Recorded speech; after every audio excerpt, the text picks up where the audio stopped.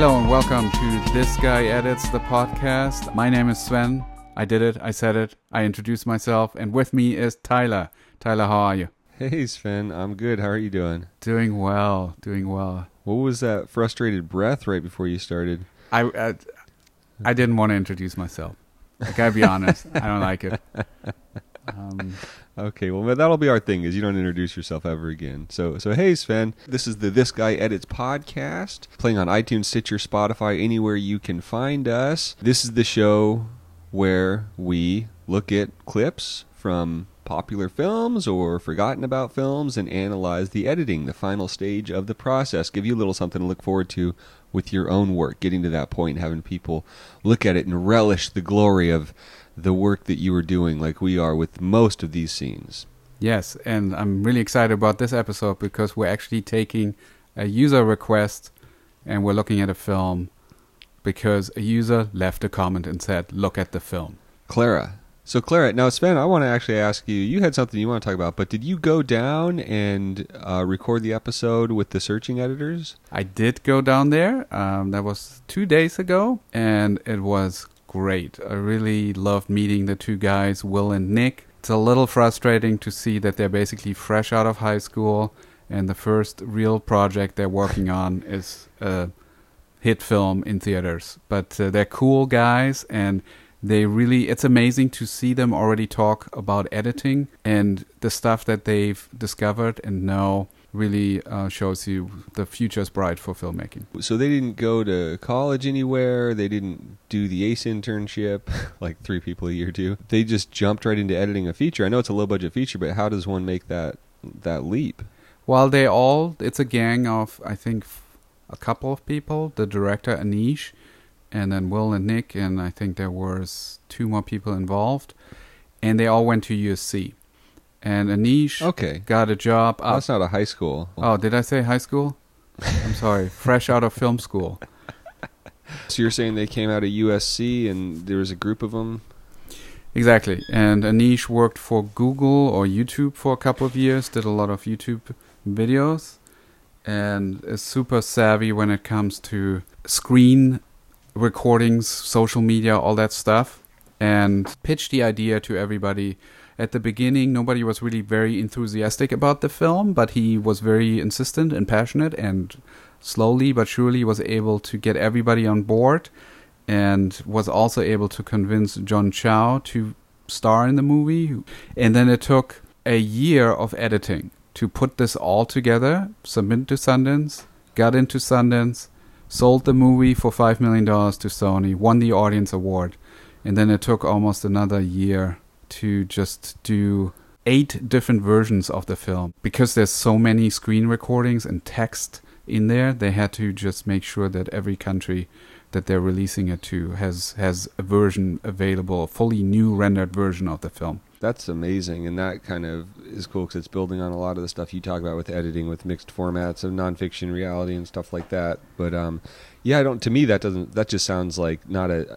I think it'd be frustrating and crazy if they graduated high school or graduated film school and got thrown into a studio film. But this sounds like a not uncommon case of people making a completely independent film that they submitted to Sundance, and now they're off and running and doing more of those. And I think that's one of the few roads into editing studio features, which I know is something you never wanted to do starting out, and you were working for James Cameron in the same time frame that they started doing this. But like the editor Zine Baker, who's coming to speak to my class in a few weeks, he edited Thor Ragnarok, but he started with his group with David Gordon Green, who's doing the new Halloween, did tons of movies.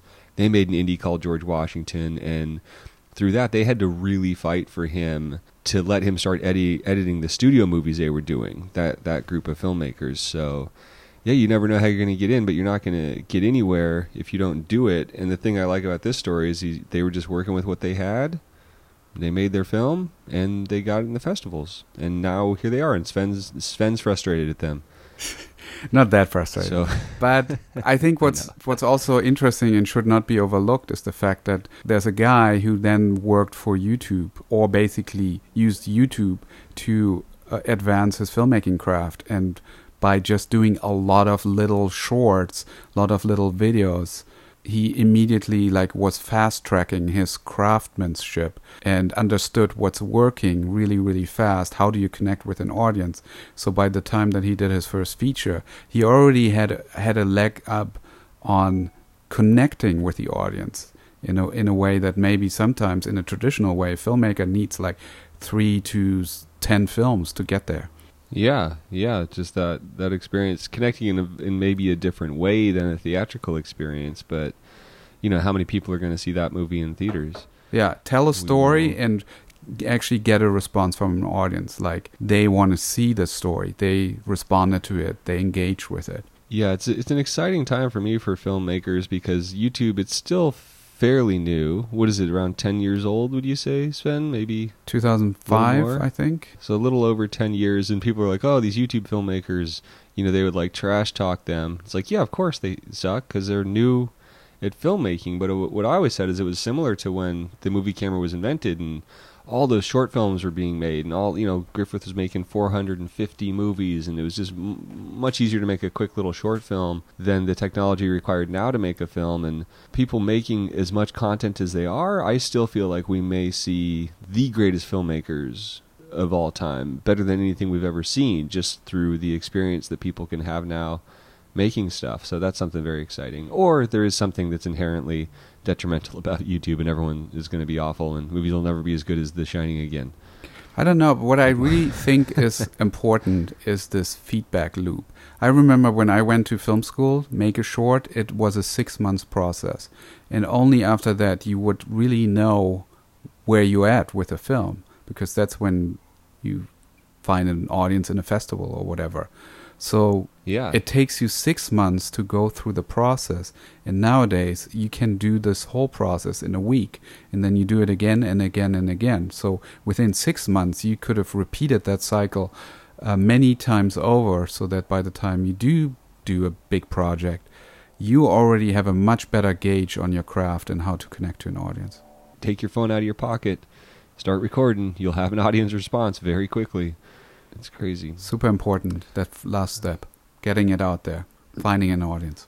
Now, speaking of audiences, Sven, do you want to get into the movie that one of our audience members recommended? So Clara recommended a scene for us. And that's awesome, because now we can take this podcast to a new level where we really share the movies that we want to talk about. And when I looked at this scene, I hadn't seen the film before. I was so excited because I was immediately engaged and I wanted to find out more about this film. And I did. I watched the entire film yesterday. I did some research, and it just opened up my world, my knowledge of film tremendously. That's really something great we can achieve with this podcast, is every week to offer up a film that you might have not seen, give you a reason to check it out. So thank you so much to Clara for opening up the door, and hopefully many more people will follow along.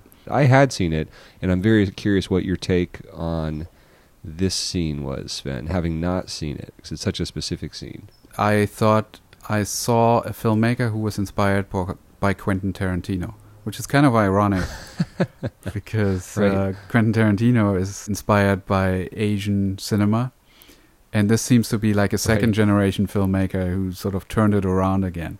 Even though this is not an action film or anything like it, it's kind of a melodrama, I still felt the colors and the way the camera is used and the way that people are talking, this feels so like Pulp Fiction to me, or Reservoir Dogs. Did you have that experience? No, I didn't, because I'd seen the movie and I knew that aspect of his influences, but I totally get it. I think that's cool. I was just curious what you thought was going on in the scene. Well, the great thing is you didn't really need any context to get the scene.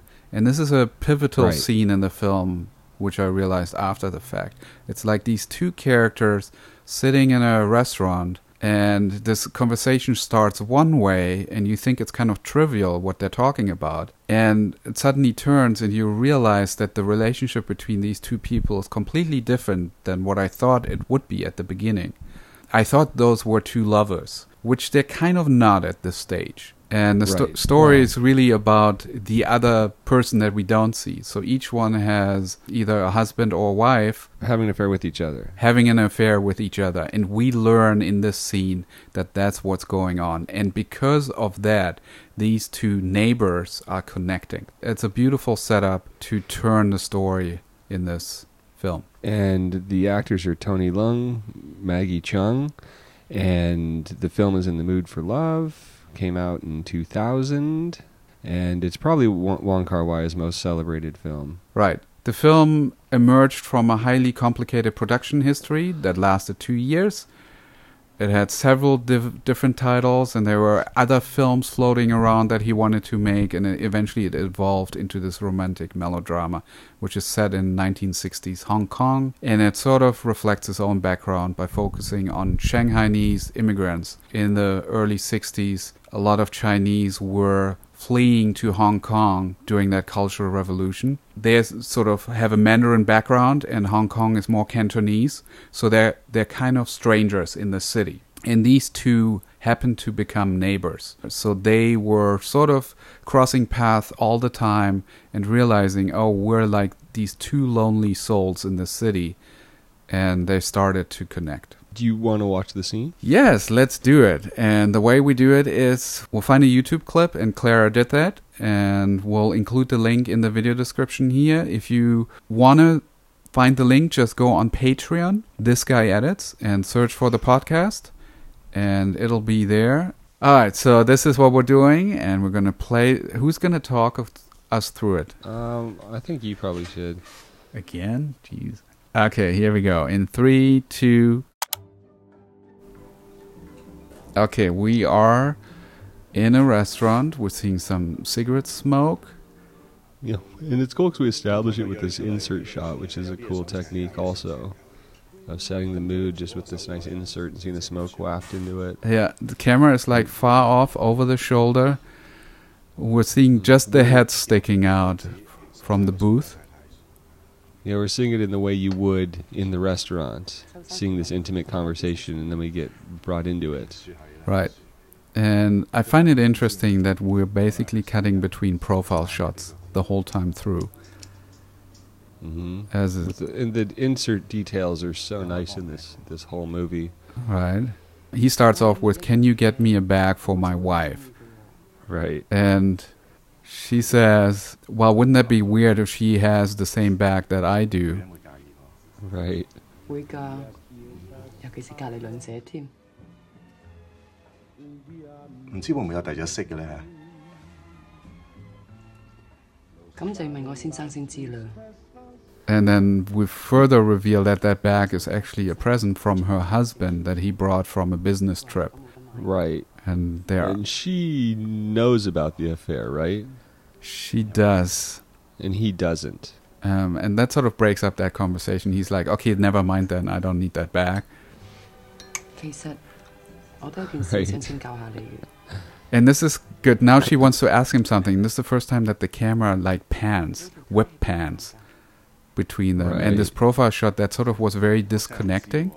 Now there's a connection between them in a way. Yeah, and we also know it's telling us that this is going to become about something more. 有一次佢公司派佢出門做嘢，佢買嚟送俾我嘅。佢話 They both got their ties the same way, which is Yeah. like he got his tie the same way she got her bag. Yeah, so she turned the conversation towards the tie and realized, oh, this is a tie that his wife bought him, and her husband wears basically the same tie. 我先生都有條呔同你一模一樣嘅，佢 Right. 話係佢事頭送俾佢嘅。 So same bags, same ties, they're giving each other presents. And this is where it dawns on him, oh, Yeah. So it's a very suggestive way that she's breaking this information to him, which is really cool too. That the way that it's being filmed and edited together really lends to the gentle, suggestive nature of it. yeah. And then that great shot where we pan, showing his real, like that's a big turning point for him in the realization. Yeah, we should get back to Which is that cool. in a second. There's an insert of smoke. And this Yeah. is where I sort of started to have this And feeling then boom.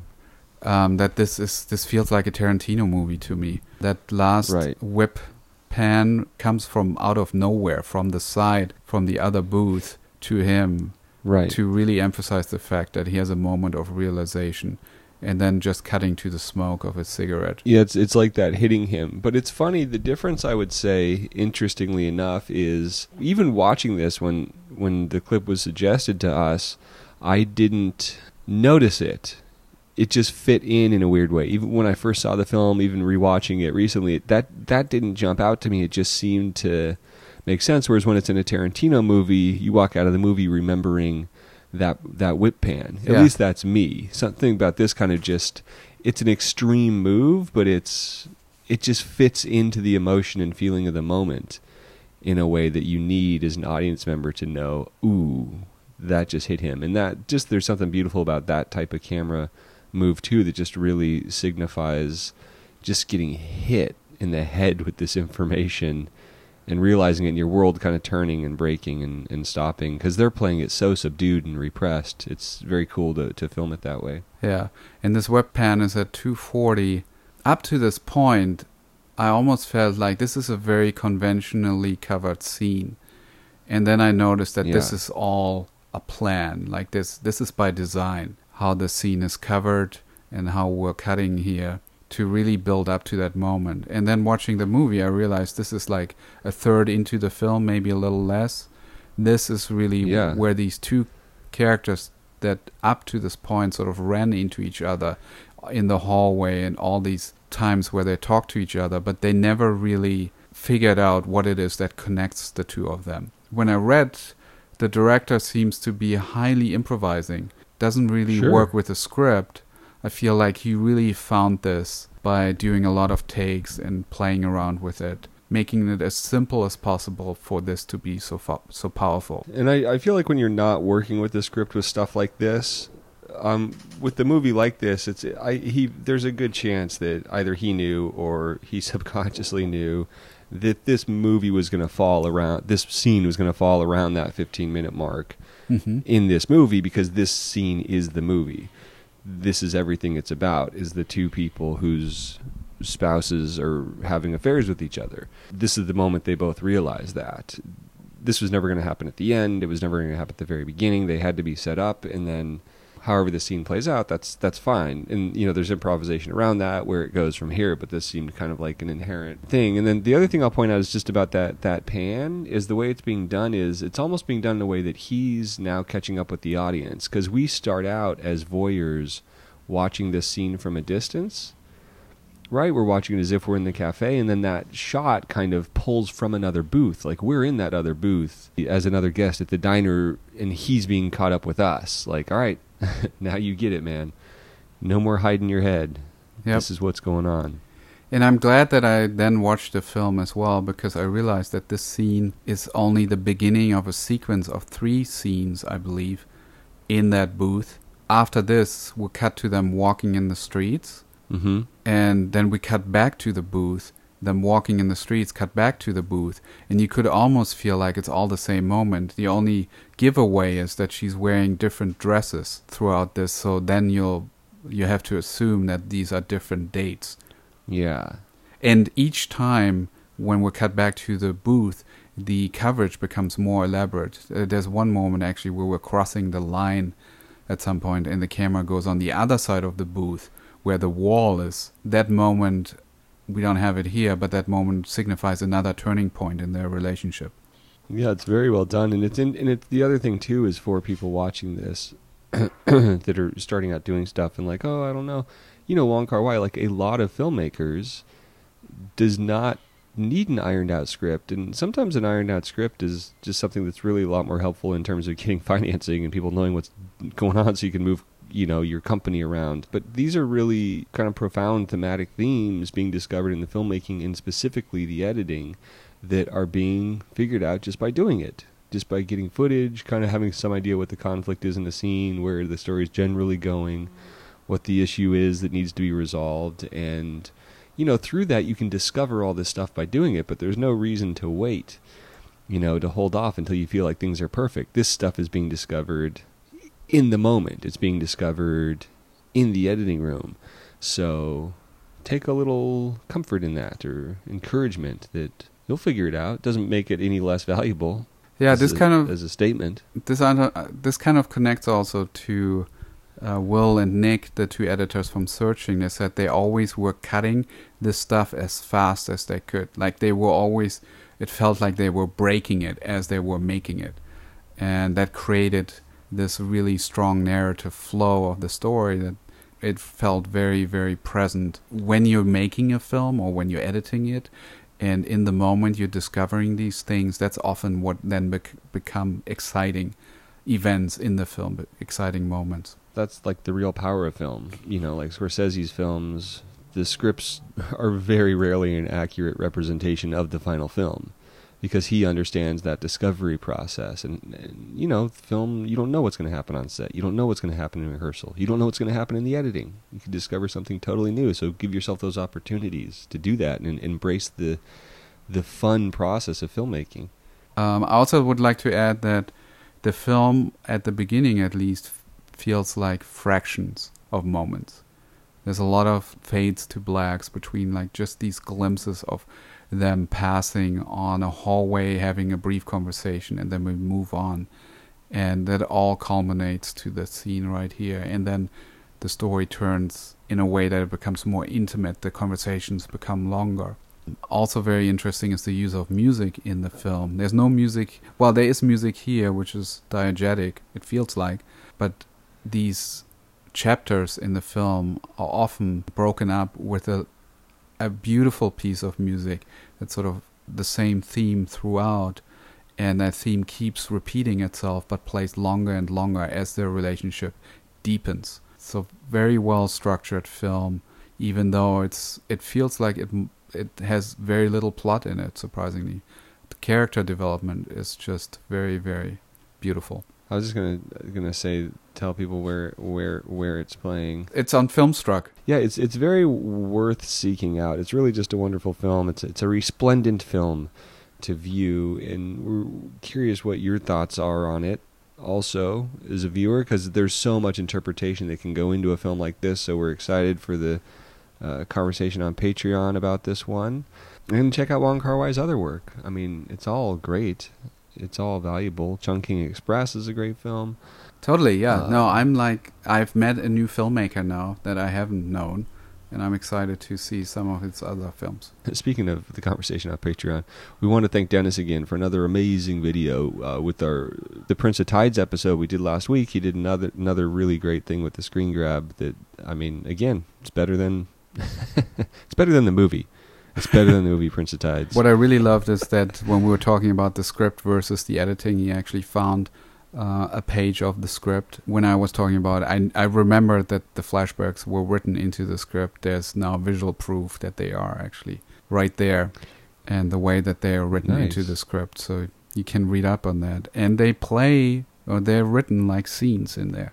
No matter what you do, it's valuable to read the real script for a film. If you get the chance, put that challenge for yourself. Like, find the actual script, not the BS thing that they published after the movie and put in borders or something like that. That's just a transcript. Find the real script that the filmmakers worked from, because then you can really see the stuff we're talking about with the movie like this, how much discovery can happen, not only in performance and on set and through script changes as you go, but also things that can be discovered in editing that are really cool. It empowers you to realize that it is a process, and that's what you have to love. It's not about coughing out this perfect formed gem, which is impossible. Exactly. I bought the script for Prince of Tides. It's one of those movies where I'm like, okay, I really love this. I'm going to get the script to just study it. And it's kind of helpful. I like it. I like doing that. Yeah, I would love to find anything that Wong Kar-wai's documents he approaches his films with. Yeah. I knew, it's funny because I knew Jude Law when he was filming a movie with him, and I don't know, I should have asked, but it sounded like, yeah, he just has sunglasses on and a suit and smoking a cigarette, just pointing. I'm not going to put that in. Good stuff. Very excited about this film. Please suggest other films. I want to broaden my horizon. We all do. And see this podcast as a spark of inspiration where you can maybe not just watch another Netflix show, binge watch it, but take that moment and discover a new film, a new artist, and see how things are done in the non-conventional way and still connect with an audience. And also suggest the podcast to a friend. We're steadily growing. That's really fun to see. So let friends know that might be into it, friends that might have movies that they want us to check out and talk about, and subscribe on iTunes, Stitcher, Spotify, anywhere you can find us. And as Sven always says, happy editing. It's iPhones and TV shows about tweakers. There's no sane zone, so put your head between the speakers. There's no sane zone, so put your head between the speakers. Yeah, totally. But I felt like with this one, I could also connect on it because I actually traveled to China. And I know the difference between Shanghai and Hong Kong and Cantonese and Mandarin Chinese. They really have a different way of life and how they see life, how they approach. Cantonese are very chill, very relaxed. Shanghainese or Mandarin tend to be very uptight, at least like that's the stereotype. Mm-hmm. They're living a much faster life. And to see sort of this story, like it almost felt to me like the story was like a Mad Men episode. Right. I know Mad Men came after this, so maybe, what's his name? Matt Weiner, is that his name? He was inspired by this potentially. Yeah, the opulence and repression. It's cool to see this world that we know very little about, but still feel connected. And just talking out and of that's my the other ass. fun thing too, but it could be cool too, where you're seeing two different, totally culturally different people looking at a similar era, because they both take place at the same time, and how the result is something very similar just because the artists are being true to that in a specific way is cool too. Yeah. If they'd never heard of each other, or if Wiener'd never heard of this somehow. Yeah. I hope you're still recording, so I'm putting that at the end. Yeah, I'm recording this, all this stuff. Just take out the talking out of my ass. I will.